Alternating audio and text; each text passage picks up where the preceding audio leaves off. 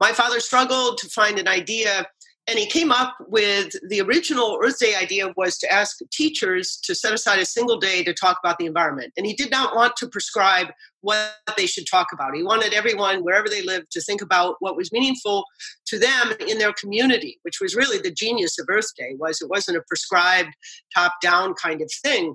And lo and behold, this simple idea of just a day for teachers to teach became 20 million people, the largest secular event in American history, well beyond my father's original vision, successful beyond his wildest imagination. The fact that it endures today was a huge surprise to him. And the point I want to make is that there are unforeseeable outcomes to ideas and actions. And Earth Day is a perfect example of the unforeseeable outcome of a simple idea and then the action of many individuals. Hi, this is Joshua Spodek, and this is Leadership in the Environment. You're not the only one who cares about your impact enough to act. You're part of a global community undeterred by people saying, if others don't change first, then what I do doesn't matter, and other excuses. We've read the science. We can do this. This show is about personal responsibility, acting, and improving your life by your values. As guest after guest says, the challenge was hard, but thank you for getting me to do it. I wish I'd done it earlier. Listen on for leaders to inspire you, hear their struggles, and then act. Go to joshuaspodek.com/podcast to commit to a public, personal challenge of your own. You're not alone, and you don't have to wait for others.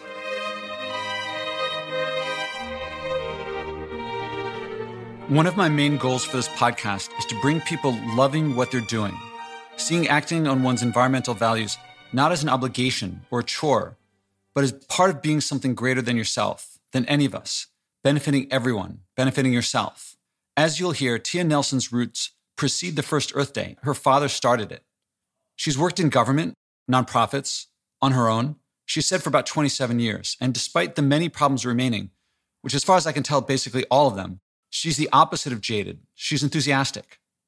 Her joy, even in the face of setbacks, and as a Democratic politician in Wisconsin, she's faced big ones lately. That tells me that the joy that anyone feels from nature, walking on the beach, picking apples, whatever you love about nature, that's available to anyone. In other words, the more that you act, the more that you'll love the results of your actions and the process of your actions. And as you'll hear, you'll very likely influence others who will thank you. Let's listen to Tia.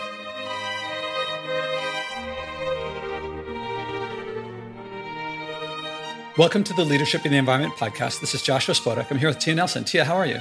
I'm great and very happy to be with you. Glad to have you here. And I can't help but mention that before hitting record, we were talking about some of the recent work that you've been doing. And I was just overwhelmed by the enthusiasm that you have. And a lot of people get jaded in working on the environment. And by the way, I've had people who are strong on the leadership side, some people who are strong on the environment side. You are strong on both sides. I mean, you have a lot of leadership in your background, a lot of environment work in your background. What keeps the enthusiasm so high? Well, that's interesting and timely question for me personally. The reason you're hearing so much excitement and enthusiasm from me this morning is I've just come out of a 2-day retreat with faith leaders from all over the world, Hindus, Muslims, Christians, Buddhists, keepers of indigenous knowledge. We convened for 2 days to talk about how to increase the value proposition that we are all responsible for God's creation, however we might think about that question. And it was a very interesting conversation. It was a shot in the arm for me. If you'd interviewed me last week, you would have probably found me engaged in what I call the complicated dance between hope and despair. I've been at this a very long time, and my spirit has been weary of late, largely because of the National Climate Assessment and the latest report from the Intergovernmental Panel on Climate Change and the really dire climate crisis we face. And this has been my life's work, and I can't help but reflect on being a young person. I was in my late 20s or maybe early 30s. In 1992, I was in Rio de Janeiro when George Herbert Walker Bush signed the Framework Convention on Climate Change and said the United States will lead in addressing this existential crisis. I reflect back on the 27 years of my work, and I can't help but be sad about the missed opportunities to have averted the crisis we face now. And so this convening of faith leaders, scientists, and experts to talk about how to break down the barriers between science and faith communities and to think differently and speak differently and act in according to our values, however we set those values. It was being around those folks and having what to me were really new and fresh conversations about how we can make a difference and create a brighter future, a more sustainable planet for humanity and for all species. It infused me with a renewed sense of hope. I can't help but comment on the smile that came on your face at the end of that.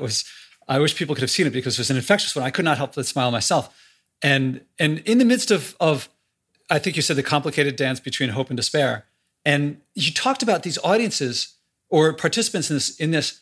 And I agree with you. I mean, one of the main things about this podcast is that everyone hears leadership in the environment. They always hear environment. And people always come to me saying, hey, I got someone perfect for your podcast. They started this recycling program in some place. So they started this composting thing. And no one hears the leadership part. And I think this is a major missing element. I think so far, most of the voice of climate change, but climate change is one part of the environment because there's plastic and mercury and deforestation, all these things. And not to minimize any of them. They're all very important. And voices that are missing are of leaders, like effective. I love the messages that scientists, journalists, educators, politicians are bringing, but most of them are not effective leaders in like influencing people. I mean, journalists really want you just to read the next article, and educators want to give you facts. Scientists want to give you facts, but not necessarily to change behavior, which is what I heard you talk about here. And I'm trying to bring leadership out. And it sounds like you're also, I don't know if people have been not trying to do that for a long time or if they've been trying to, but the energize, not many people come from science talks talking like you just did. Yeah. Well, I was not raised in a home with a faith tradition. And my mother and her childhood experiences soured her, I shall say, on organized religion. And so it was very long into my adulthood before I even thought about what spirituality meant to me. And for me, it's very nature-based. But interesting to reflect, there's 7.3 billion people on the planet. 80% of them identify with some faith, some kind of faith. And faith leaders are very powerful. And they don't talk about facts, which is what scientists have done, and environmental advocates and teachers and journalists. And the truth is that facts aren't particularly persuasive. Stories that appeal to people's values are deeply meaningful. And so having faith leaders engaged in this conversation, to me, seems to have just enormous and important potential. And we talked a lot during this retreat about the importance of individual action from the perspective that we need to engage in daily habits that are socially normative, that we need to model behavior, and our actions reflect who we are. Our actions reflect our values. How do we want to be remembered by our children and our ancestors? So there was a lot and a very deep commitment among these faith leaders to individual action. Many of them, if not most of them, are vegetarians or vegans, for example. And they, for the obvious reasons, a concern about animal cruelty, a concern about environmental degradation and well-being of the body. And I'm not a vegetarian. I've made certain choices about my diet. We can talk about that later. But my point was that these faith leaders in every element of their life see their daily actions as a reflection of who they are. and an important element of their spiritual identity.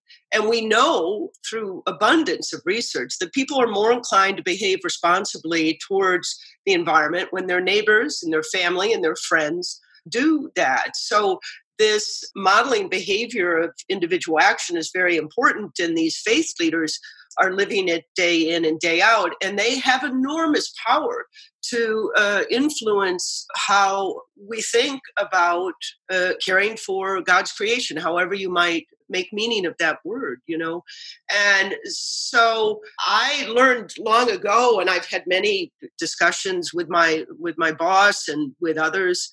People say, well, how people can deny climate change. The facts are compelling. There's nearly 100% consensus among climate scientists that we're changing the climate, and that humans and fossil fuel emissions, the CO2 and other greenhouse gases that come from burning fossil fuels, and also certain land use practices, that these accumulate in the atmosphere and warm the planet like a blanket.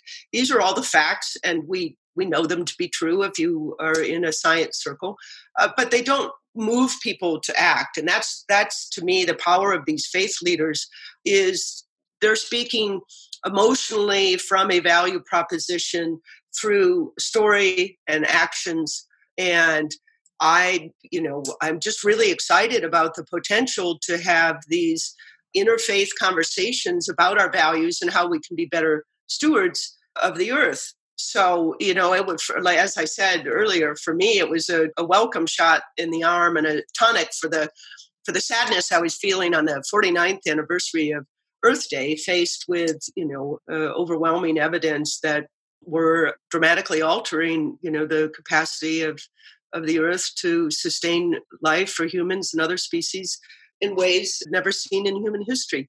So I'm interested in participating in any conversation that helps people see themselves as being a part of making and envisioning and building a brighter future, because we each have the opportunity, and I would argue obligation, to participate in that.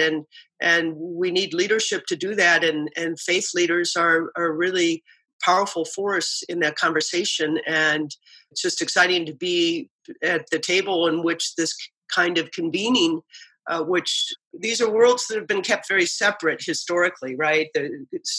Science and religion were considered, quite separate, distinct, and we're trying to break down the barriers between those and build the capacity of faith leaders to help be a part of building this brighter future. And I couldn't be more excited or grateful or humbled to be a part of that conversation.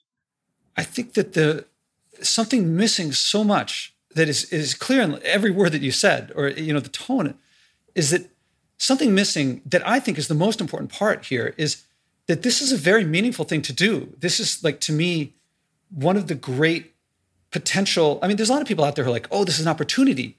And most of the time when I heard that said, it's wordplay. I feel like they don't really get it. But for me, what gets me going so much, and I believe that there's nothing special about, I'm special in many ways, but not this way. I think that when I switched, like, my diet, my behavior with the not flying, all these things, it's really a joy. It's like, it's meaningful. It's deeply meaningful. And this is a message that I would really like to get out there. I'm just starting now to kind of explore it. There's very few things that we like more than to be a part of and to contribute to something greater than any of us, but that benefits all of us, and in particular ourselves. I'm not doing things because it's an obligation. I don't act on my environmental values out of a sense of obligation. Well, I started out of a sense of obligation, but that's not why I keep going. It's because for me, the biggest thing is that the food is more delicious and everything kind of feels like an extrapolation from there. And, I have to preface this. I have a PhD in physics. I helped put an X-ray observational satellite off into space. For people who don't know that already, I'm acting based on my understanding of the world, based on scientific evidence and so forth. But when I see the IPCC, when I see the people meeting, they all flew together. And I think that they're telling people, here's information to act on. They're actually leading without realizing it. And what they're actually leading people to do is through their behavior, which is basically to say, this is really important, but for me, it's okay to do this stuff that's highly polluting. because it's for something important for me. And I think everybody gets that. I think we have a nation full of people who are saying, like, I care about the environment, but in an accident, the SUV is safer. So I'm going to get the SUV because I'm not going to sacrifice my kids' safety.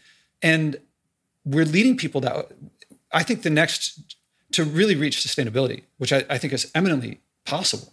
And everyone I know who knows it well says, and not that I know, everyone that I read, the better they know this stuff, the more they say things like, we can do it. We don't even need new technologies. The question is, will we? That's a question of leadership.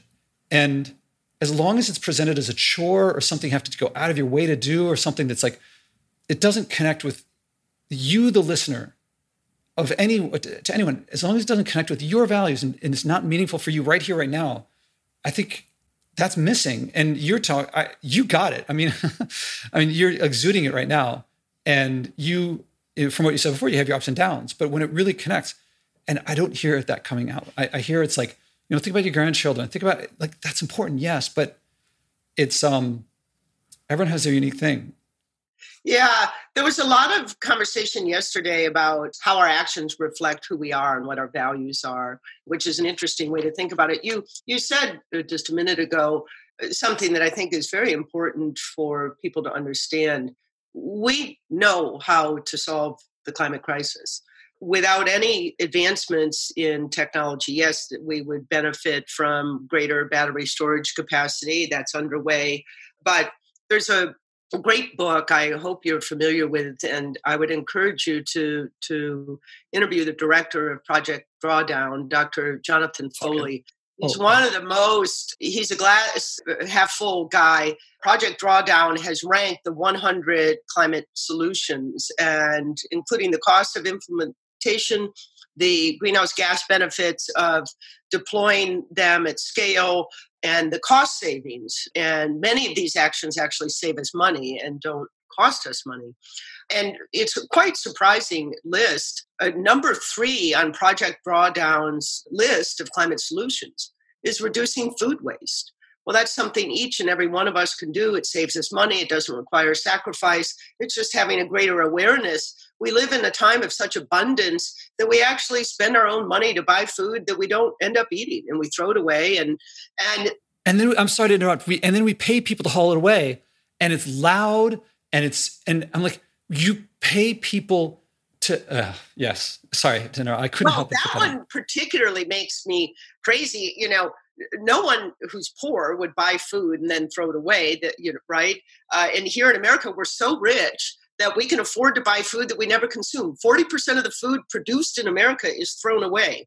And if food waste for a country would be the 3rd largest source of greenhouse gas emissions in the world after China and the United States. There is something very simple and basic that every individual can do to avoid food waste. So that's ranked number 3 in Project Drawdown's book. And surprisingly, to me, even as someone who spent a lot of time at an important intersection between land use, forestry, agriculture, and climate change, because agriculture and forestry are both sources of greenhouse gas emissions, but also have the capacity to sequester CO2. I mean, it's the only known technology that takes CO2 out of the atmosphere. It's pretty simple. It's called photosynthesis, right? Mm-hmm. And if we improve our land management practices, if we improve how we produce our food and how we manage our forests, we can make those changes a dramatic part of climate solutions. Indeed, 12 of the top 20 solutions have some relationship to food production or land use. And these are lesser known. We talk a lot about renewable energy, electrifying the transportation sector, deploying more renewables, getting more efficient. But I like talking about the land use component because it's less talked about, less well known. But I was just really surprised when I saw food waste listed as number 3 in Project Drawdown's book. And that led me, through my work at the Outrider Foundation, to work with the YEARS Project and the Yale Climate Communications Project to do a social first short form video on food waste, to tell that story and then gauge how people react to that content. And I think we had over 40 million views. It was the most popular video. We've done a series of videos on climate solutions, but it was by far the most viewed and shared video we did, because I think it surprises people. And I think the element of surprise is helpful.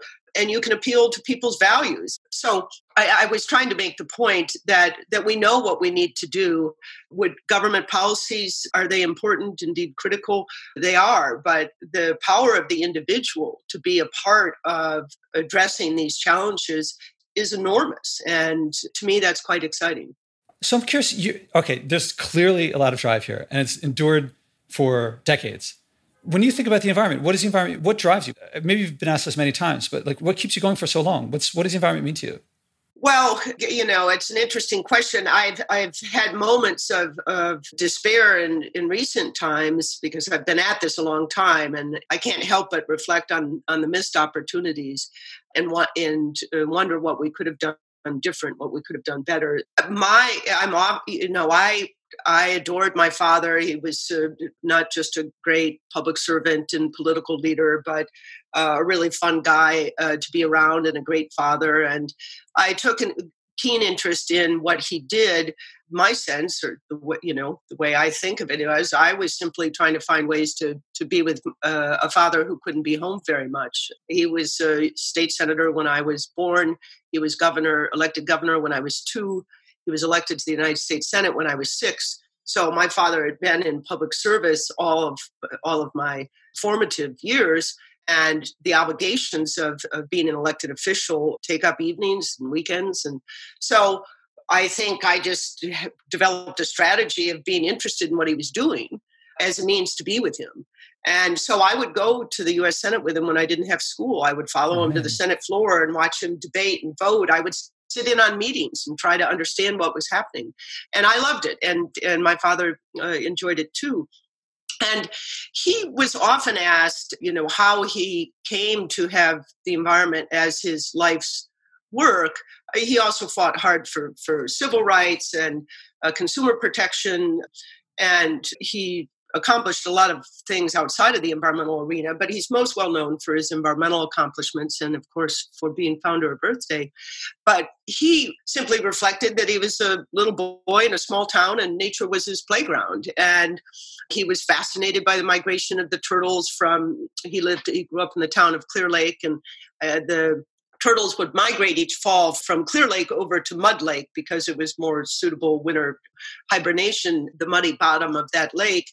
And he was fascinated by the migration. So nature was just imbued in him from childhood. And he and I spent a lot of time. We spent our summers in northern Wisconsin or up in Door County, the peninsula that sort of the thumb of Wisconsin that above Green Bay that rests beautifully on the shores of Lake Michigan.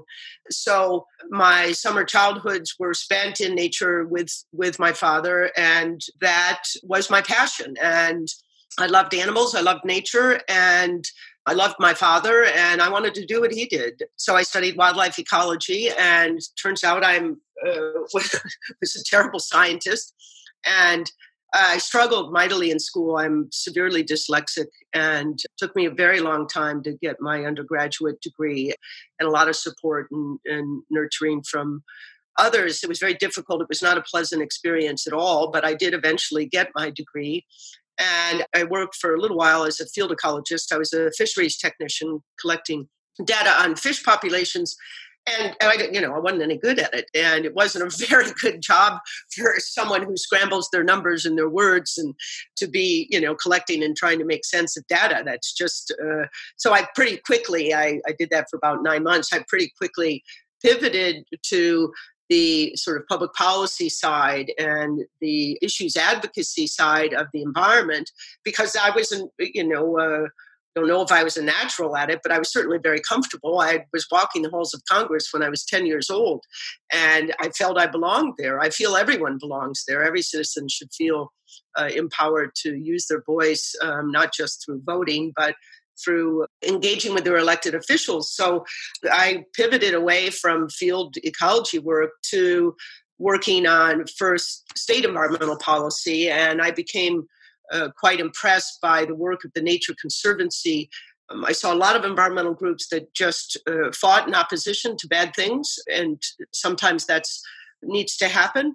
But I wanted to be a part of making good things happen. And I saw the Nature Conservancy's work in conserving biodiversity and land and species as a way to have an affirming pathway to meaningful work for me. And I managed to get hired there in government relations initially, and later in Latin American policy, and then subsequently as first director of their climate change program.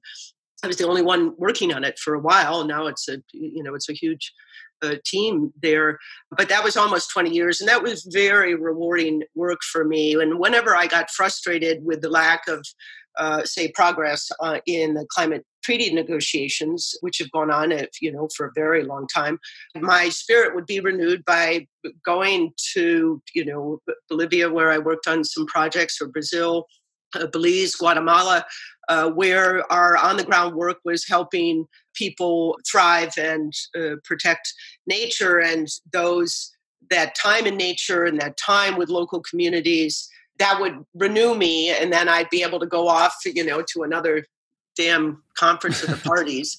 I've been to so many of them now. It can be a frustrating and tiresome way to spend one's time. So for me, my spirit is always renewed in nature. I have an abundant garden here at my home. I grow vegetables, a lot of vegetables and flowers.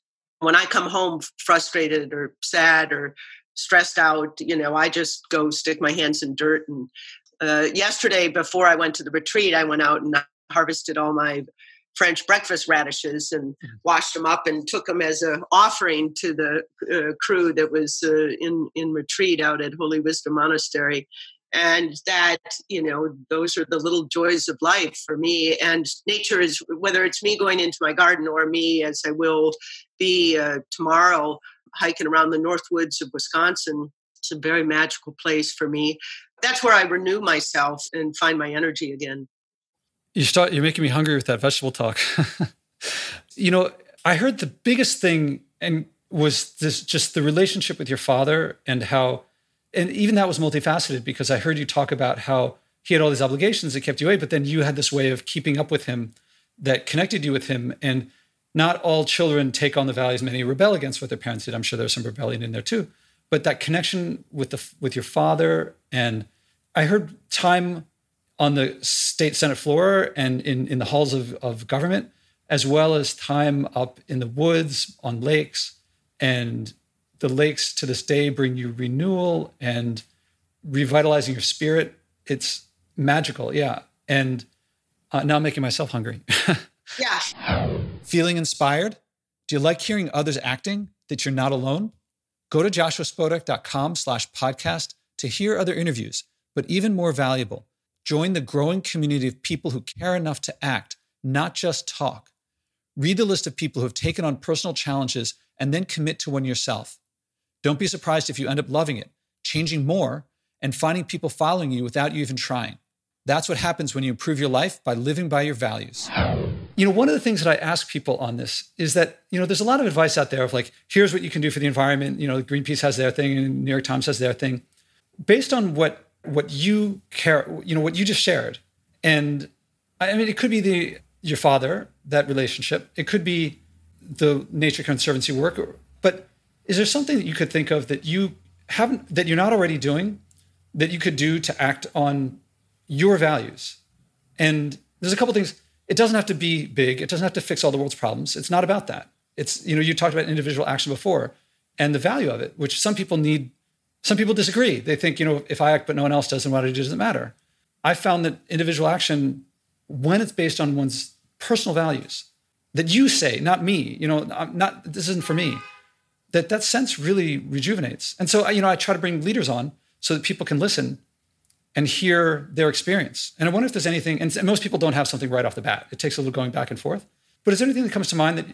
I think about that quite a bit, and there are a number of practices that I've been engaged in for, as long as I can remember. I compost, I grow some of my own vegetables. Of course, I recycle. I would have to be in the desert dying of dehydration to ever buy another bottle, a plastic, single-use plastic water bottle, right?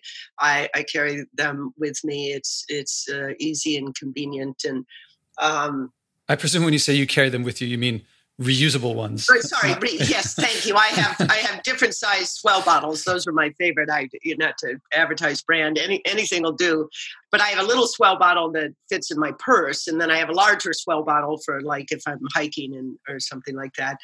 So reducing food waste, composting, growing my own vegetables, avoiding single-use plastic whenever possible. These are just, I don't even think about it. It's just the way I live. The thing that I've been thinking a lot about is, and much more after this 2-day retreat, most of the religious leaders there were, not all, but many are vegetarians. And of course, in the Buddhist tradition, it's contrary to the values of being a Buddhist to harm a sentient being.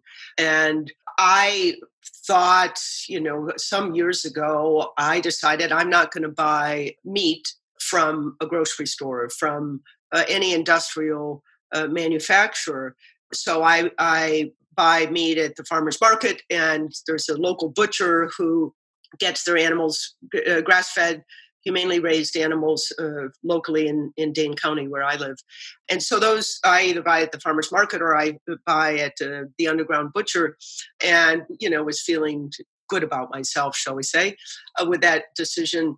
But I'm getting to a place now where I feel like I need to do more in terms of diet.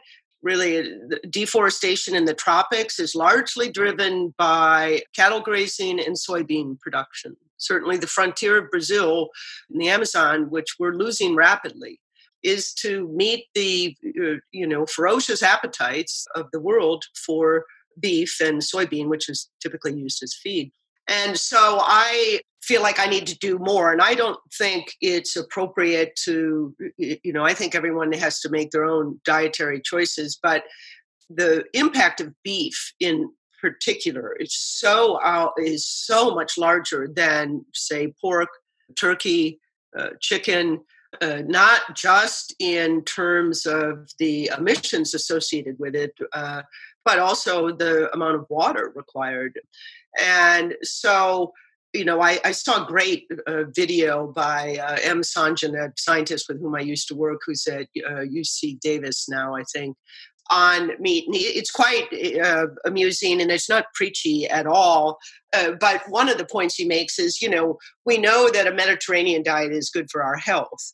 And one of the key features of a Mediterranean diet is that animal protein is a small component of it. It is a largely plant-based diet. It's healthier for our bodies. It's healthier for the environment.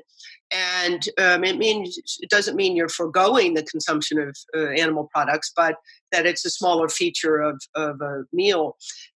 I'm working with Brent Suter, the pitcher for the Milwaukee Brewers, who's become our sports ambassador. As you may have gathered from some of the things I've said, I'm not particularly interested in speaking to the choir. If environmentalists, the so-called choir, could have resolved these challenges, they'd be resolved by now. I'm interested in, to extend the metaphor, expanding the congregation. And just as important as the message is the messenger. And so Brent is this fabulous young man and a great athlete, and he can reach people I could never reach. Brent eats animal products only once a day. He has to do that for training and recovery from an injury. He only eats organic and grass-fed and locally sourced animal products. They taste better. His wife, who's not interested in vegetarianism, has come to discover that those locally sourced products taste a lot better. But he's an interesting messenger, and he's running this campaign, this social media campaign called Strike Out Waste. And he's giving reusable water bottles to any of his teammates who will promise not to buy single-use drinks. And, he said it's just, to him, seeing, a bunch of plastic water bottles in the bottom of the dugout at the Brewers games really bothers him. And just him modeling that behavior, and then slowly teammates adopting the behavior that Brent was modeling, has now led to the Brewers, the team and management of the team to ban plastic straws in the stadium and encourage a variety of other sustainability practices at the game. That's going to reach people I would never reach. And just Brent's single act of, he asked for permission when he was hired by the team. He wanted to take with him his own reusable lunch tray because he did not want to use a single disposable lunch tray, which is what they use. So he literally travels with his own lunch tray. You can imagine how he might have been mocked by his teammates. And now, lo and behold, some of his teammates are joining him in pledging not to use single-use water bottles, Well, look at that. So the people who say, if I act but no one else does, then what I do doesn't matter. Well, here's a big counterexample. Yeah. So it's funny because I started to asking about your father, but it felt like this connected on a lot of, you said you felt you need to do this, do the diet, but I also feel like there's also want, and it's not, I don't feel like you're doing it out of a sense of obligation. No, I think that's fair. And I guess as I reflect on your original question, I wandered off somewhere else, I guess. I reflect on what I can do. And I think it's important that I do what I can. And I find that it makes my life simpler, often more enjoyable, often tastier food, always, and I'm still learning. I'm almost 63. Life is a journey, and this experience is a journey, not a destination. So I want to continue that journey and reflect on, my life's purpose and my values and how I conduct myself and how I can make a difference. And so it's just important to me to reflect on that. And the issue around beef, I'll probably still eat it occasionally, but it's a really significant source of greenhouse gas emissions. And I've just come to feel that this is something that I can do that's not really a sacrifice for me. And gosh, look what's happening in meat substitutes. What is it called? The Impossible Burger? Yeah, I had the founder on here. Oh, did you? I'll have to go back and listen to that. For me, the more I learned, the more it seemed that this was something that I might do in addition to what I'm already doing. You have to know, Josh, that long before, recycling was a norm. My father was raised by such a thoughtful, my grandfather was a doctor, and he was so frugal. Of course, it's during the Depression, but he was he was a doctor, and he had what he needed, to provide for his family. Many people did not during that time, but my grandfather, and then thus my father, we would get out his pocket knife at Christmas time when gifts, were exchanged, and he would very carefully slice the tape on the packaging, right, and set it aside uncrumbled, so that he could wrap another gift in it, because the idea of wasting that paper, was silly to him. And so the point I was trying to make was we were recycling and certainly reducing and reusing and not wasting in the household in which I grew up long before, recycling was, think of that. It's a pretty normative behavior today. And my father just didn't get much satisfaction from material accumulation. He was really proud of driving old cheap car. We had a Pinto at one point and a Maverick at another point, and he special ordered one to not have an FM radio. The FM radios had come out, but they cost more, or a lighter, because he thought it was just a waste of money to think that one needed a fancy car to get about, and he just didn't get pleasure from material things. He got pleasure in nature. He got pleasure in companionship, and he got pleasure in debate about ideas. He was a ferocious debater. He got pleasure in humor. He had, was quite the jokester. It's just material things were never the source of pleasure for him. As long as, we had a roof over our heads and food, that was all that was needed to be happy. So he tells a story that was, I think, quite interesting about the first Earth Day and And this idea of individual action, we can talk about the Earth Day story later if we have the time. I think there's some interesting reflections there. But the specific story he was telling was, that he was hopeful because kids today were more environmentally conscious, and they were changing their parents' behavior. And the example he used was the dolphin safe labeling on tuna cans. Uh-huh. So you probably are too young for this, but there was a brand of tuna, and the spokesman was this fish called Charlie the tuna, Charlie, right? Yeah, Charlie, you do remember Charlie the tuna. So, and tuna fish was, a can of tuna fish was a pretty common lunch in my household anyway. But once the awareness came about how dolphins were being hurt in the harvesting of tuna, then there was one of the first, environmental labeling initiatives was to label tuna cans as dolphin safe, and they had to be certified as having been harvested without harming dolphins. And Papa told a story of this kid who learned this, and it was a little while after the first Earth Day, and their mother brought home a can of tuna fish, and it didn't have the dolphin safe symbol on it. And the kid made their mother go back to the grocery store and return it and get a different kind of tuna. And this was a source for my father of joy and also hope, the idea that kids were adopting a set of values and that they were influencing their parents. And it's really interesting. I wish I could cite the research, but there was a new study fairly recently about how kids have a dramatic impact on their parents, especially the most impactful messenger for conservatives who don't consider themselves environmentalists and who have voted for Donald Trump. The biggest impact source of influence is from their own children.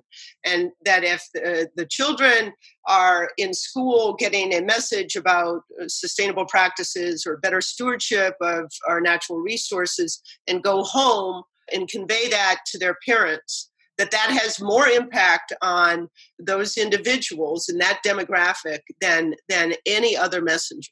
Yeah, I think all the manufacturers of cereal and supermarket products all know about the influence of children, as does McDonald's and places like that. Yes. So you talked about reducing your, meat consumption. And I wonder if we could specify a certain amount and then a time when we could come back. And the reflections that you talked about, I hope you would feel comfortable sharing them with the audience so that now they know what you're doing. And then you could share what the experience was like. I suspect with all the talk you had about joy and simplicity and tastiness and happiness, I think it'll be something like that, but they have to hear it. Yes, I'd be happy to.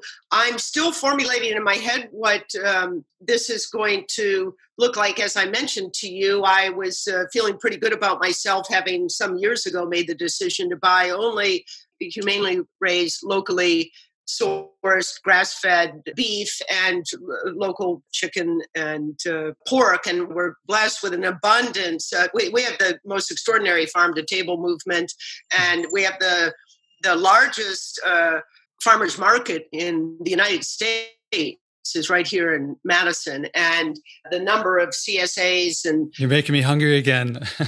Yeah, the locally sourced food from responsible farmers it's an embarrassment of riches in these parts.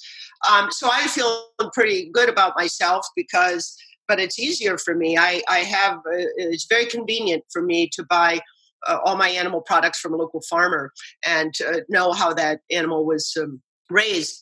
And it's just in coming to learn just about the outsized impact that beef has on the environment that I began to think about whether that might be an area for me to work on and what I am trying to. And then, I spent several days and not eating any meat at all, being very satisfied with the meals and really not feeling like I was missing out on anything. And so I didn't know whether would I take Brent Suter's strategy and have 2 plant-based meals a day and only 1 with animal protein and keep any beef consumption to some type of festival-like celebration, or perhaps something that I would eat if served in someone else's home, but would not, make for myself or buy in a restaurant?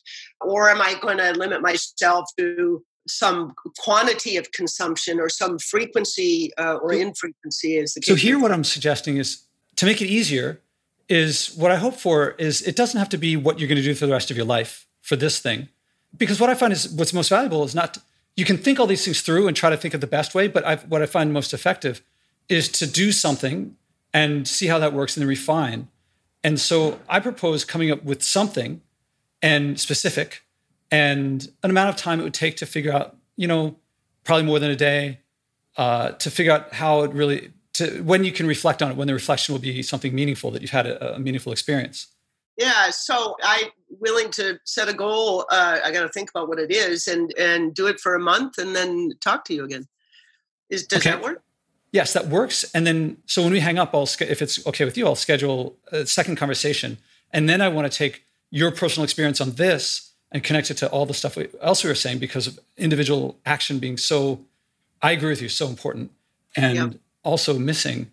And I think that people will hear you say, oh, I bet you'll say something like, I could have done this earlier, or something like that. Yeah. It usually helps to be as specific as you can. Goals that are vague are harder to achieve. Yeah. So even if if it was something like, I'm just going to have it once a day at most, or if it was, you're going to have no beef or something like that, and you can change it if you want. Yep. I'm inclined to say either animal protein only one of my meals a day, or maybe limiting myself to beef production a couple of times a month. Beef production, forgive me. The reason I'm stumbling over my words is this is something I've been thinking a lot about. And I was like, how am I going to approach this? And even before our talk was scheduled and then enhanced by my experience for the last few days. But after I get back from my trip up north, where I know I'm going to be served a lot of beef, because I'm staying with a beef farmer tonight and we're having steak for dinner, I guess I would be willing to commit to and be interested in whether I miss it, in just saying no beef for a month. I guess after steak tonight? Exactly. After I get back from being up north with a bunch of carnivores and foregoing other meat consumption unless I have personally acquired it from a local farmer. So I would allow pork, locally raised pork or chicken, and no beef for a month. Okay, great. So I want to mention, and this is a little bit more for the listeners, but also for you, is that this keeps happening. People, they keep saying, at first they're like, I'm not really sure. And then at some point they're like, I've been thinking about this for a while. I feel like the whole world is full of people who have been thinking about stuff, but they've kind of put it down because they feel like, oh, it won't make a difference. Or people will laugh at me. People will ask me, I don't know what keeps people from acting. I'm doing it myself. So, I have things that I've been thinking of that are below my conscious threshold of awareness. And then people, it seems to be joyful when it actually comes out. And I think we'll talk next time about what happens when one acts on these things. You have a lifetime of these things. And so what I propose doing is when we hang up, we'll schedule next time. And yes. I'd like to restart there where we are now and combining these things. And you said community influences people, if I remember right from earlier in the conversation. And you're in a lot of people's communities. And that's what I want to bring out. And I wonder if you have anything to say to the listeners before we wrap up. And we'll talk again in a month. That's how you'd like to close. No, maybe then we can talk a little bit about the origin story of Earth Day. As I reflect on this quite a bit, obviously it's a big part of my father's legacy, but I give a lot of talks about this. And just imagine this for a moment. My father went off to Washington as a United States Senator with a strong conservation ethic and found very little interest among his fellow senators in addressing the environmental challenges. At the time he was elected, there was no environmental protection agency designed to protect our rights. And I consider these fundamental rights of every American to breathe clean air and drink clean water. A Republican president created the EPA. My father struggled to find an idea And he came up with the original Earth Day idea was to ask teachers to set aside a single day to talk about the environment. And he did not want to prescribe what they should talk about. He wanted everyone, wherever they lived, to think about what was meaningful to them in their community, which was really the genius of Earth Day. It wasn't a prescribed top-down kind of thing. And lo and behold, this simple idea of just a day for teachers to teach became the 20 million people, the largest secular event in American history, well beyond my father's original vision, successful beyond his wildest imagination. The fact that it endures today was a huge surprise to him. And the point I want to make is that there are unforeseeable outcomes to ideas and actions. And Earth Day is a perfect example of the unforeseeable outcome of a simple idea and then the action of many individuals that collectively manifested itself as, in essence, a precipitous moment in our history. And more laws were passed to protect clean water and clean air and public lands than any other time in American history because of a simple idea that resonated beyond its original concept, that tapped into the power of individuals who then collectively created this enormous political will for Richard Nixon, the Republican president, to create EPA, for the the Clean Air Act, Clean Water Act, for the adoption of the Clean Air Act, and so many other laws that today we might take for granted. And so that power of ideas and action from an individual has the potential for these unforeseeable outcomes. And Earth Day is certainly a great example of that. Yeah, I certainly feel that it has been a big influence for me. I hope that new ideas and new actions will make, as great as that was, for that to have been just the beginning. And Tia Nelson, thank you very much for sharing all that you've shared about the history back to your father, the work that you've done all the time since. And I really look forward to talking again next time and following it more. Oh, well, I'm grateful, Josh, for your work and your caring and your interest in the story. So just delighted to be a part of the conversation. Thank you very much. Thank you.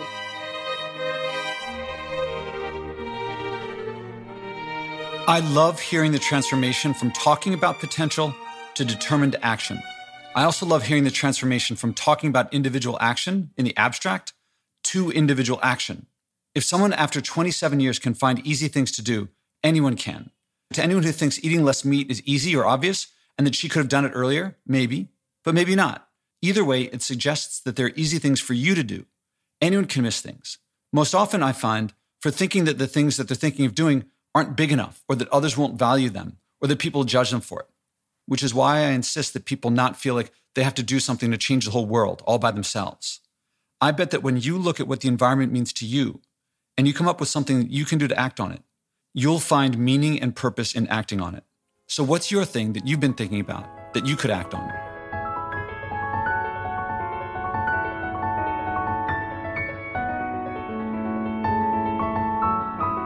Did you feel inspired too? Then act. Go to joshuaspodek.com/podcast and click to commit to your personal challenge so you can inspire others. Value means better and worse, and living by your values means living better by your values. You may struggle at first, but it's the hero's journey from living by others' values to living by yours. People say that little things add up. I won't argue against it, but what I find counts is acting. Doing something, anything, starts that mindset shift from the debilitating others should act first or making excuses to the empowering I can make a difference, and living by my values improves my life. I don't have to wait for others to act first. I'm looking for leaders, people who will bring what works here in this podcast to communities I haven't reached. Billions of people want to change their behavior. There's room for leadership, from personal leadership of just yourself to whatever scale you want. Start by acting and changing yourself. Go to joshuaspodek.com/podcast and commit to your personal challenge.